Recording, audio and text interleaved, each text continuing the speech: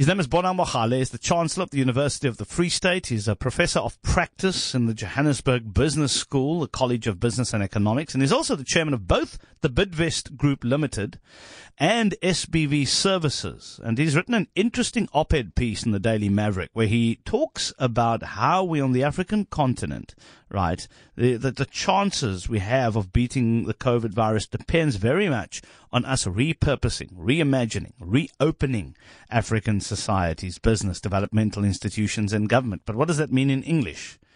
If you're not Alibaba, what am I going to call you? Bonang Mohale, good to have you on the show. Kino, my dear brother, thank you for having me. I think you can call me a change agent, a defender of democracy, and a social justice activist. Now we're talking. We've always had the biggest amount of respect for you. And I mean, rumor has it you even see your family sometimes. I mean, I just ran through all of this. So, by the way, I'm not even starting with the interview yet, but what in the world is a professor of practice again? From time to time, I teach global MBA students at the Johannesburg Business School. And then with Professor Nick Binadel, we do the same at GIBS. So really that's what it means. It says here's somebody who's done something and has a practical knowledge of that to be able to impart it to people that only learn it in theory. I would absolutely give my left arm to sit in one of your lectures. But let's talk about this op-ed that you wrote. What drove you? What were the thought processes that sort of led you to putting your proverbial pen to proverbial paper? So, Kino, I think the vaccine rollout was always going to be a race. Because to me, it has always been very clear that the country that achieves herd immunity first will reap the global tourism's pent-up demand. So it is a sorry state that Africa is now reduced to a begging continent, unable to procure vaccines for its own people, depending once again on the goodwill of the world's aid and not trade. And I'm making the thesis that actually Africa is not a poor continent, just poorly managed. Yeah. That even though Africa is rich in resources, the continent and its people have been exploited for decades. Yes, several countries of Africa are among the poorest in the world, and a large section of the population lives below the poverty datum line. Whilst Africa carries about 20% of the global burden of disease, its scientific output represents less than 1% of the world's share. And I go on, Kino, to say maybe, just maybe, the implementation of the African Continental Free Trade Area Agreement will boost intra-Africa trade, because I go on to, I think, really demonstrate beyond any shadow of doubt why this continent is so gifted. Let me start by saying, Kino, Africa is the world's second largest and second most populous continent after Asia in both cases. And it is the most centrally located continent in the world. So you can't say, no, but it's too far. With both the prime meridian, so the 0-degree longitude, and the equator, the 0-degree latitude, cutting across it, therefore receiving direct sunlight throughout the year. And yet the World Authority on Solar Systems is Germany, that has 3 months of the sun a year, and we have more than 240 days. It is a distinctively unique continent among all the 7 continents of the world. For instance, it has a pink lake in Senegal, a very diverse culture. It is rich in cultural heritage and diversity. It has a wealth of natural resources, and it offers breathtaking tourist attractions. Both the world's tallest land animals, the giraffe, and the biggest, largest African elephant are found here in abundance. And then I go on to say, but so are the world's longest river, the Nile, and the world's largest desert, Sahara. Why wouldn't anybody want to come and be at the confluence of both the prime meridian and the equator? Because the equator passes through the middle of this dark continent, But I'm also going on to say the largest waterfall in Africa, called Musiwa-Tunya, translated in English, the smoke that thunders. Cecil John Rhodes gets shown by the locals to say, let's show you this miracle. He says, I'm going to name it after my queen, and calls it the Victoria Falls. This is 1.6 kilometers wide. Yep. It plunges a misty 108 meters into the narrow Batoka Gorge that is located on the border of Zimbabwe and Zambia. That Africa at 30.4 million square kilometers, if you include the adjacent island, it covers 6% of the Earth's total surface area and 20% of the land mass. I mean, here, we are talking about 1.3 billion people in 2018. That account for 16% of the world's human population. It has 55 countries. 54 of them are absolutely sovereign states. And if I include the Sahrawi Arab Democratic Republic, it takes us to 54.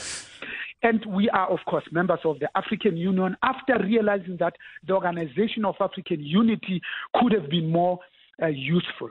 But, here's something that really turns me on. Yep. According to the 2019 World Bank report, the top 10 African economies by GDP in billions of US dollars are number one, Nigeria at 448, South Africa, 351 billion.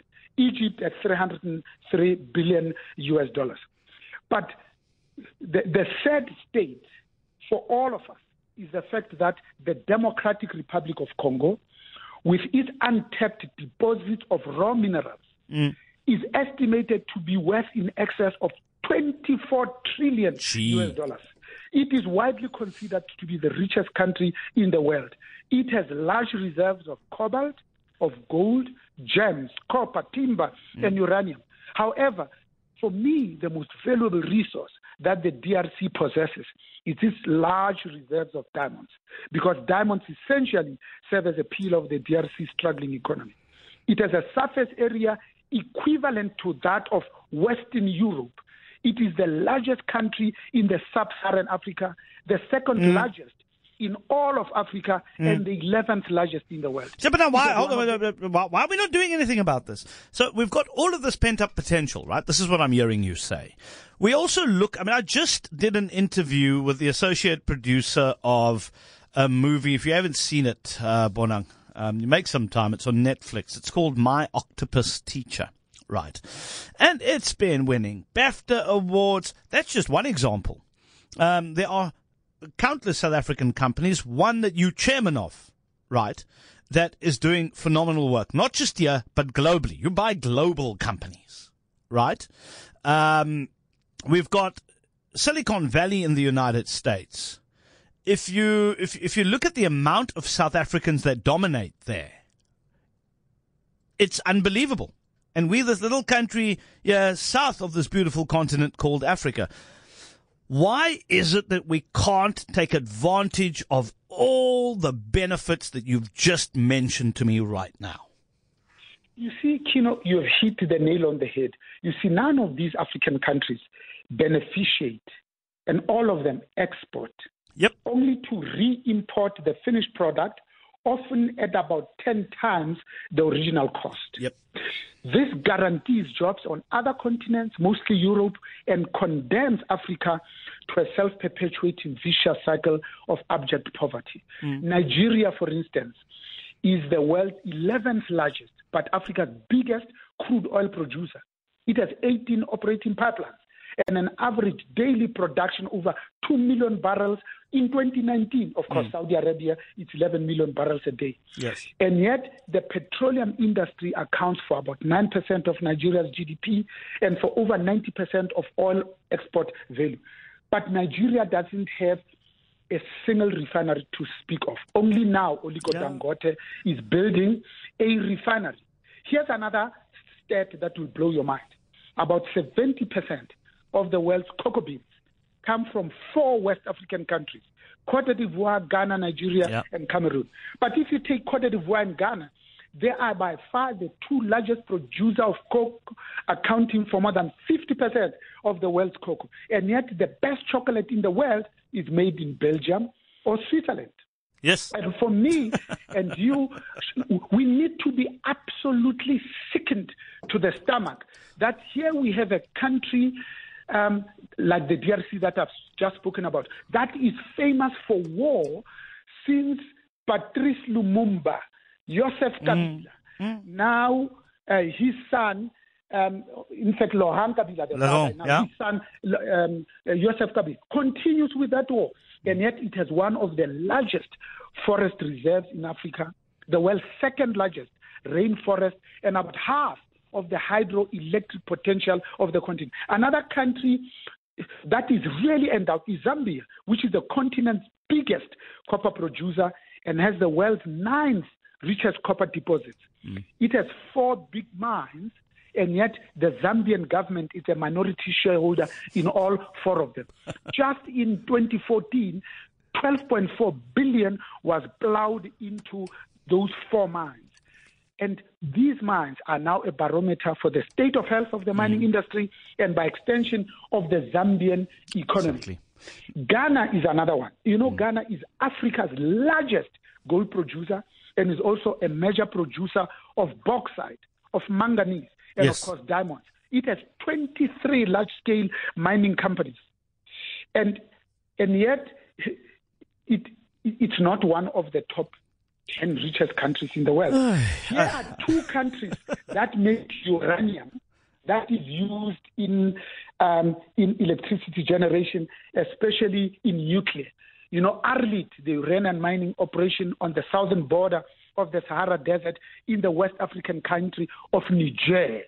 But also Namibia, it has a Rosing uranium mine, which is located near the town of Arandis in the Erongo region of Namibia. It is the 6th largest uranium producing mine. It has been operating since 1976. Yeah. Rosing was the first uranium mine in Namibia and one of the oldest in the world. Langer Heinrich uranium mine is located in the Namib Desert. It's only 40 kilometers southeast of Rosing. It is the 9th largest uranium producing mine in the world. Now, let me talk a little bit about South Africa. Yeah. Chino. Well, before you do that, let me just remind people who they're listening to.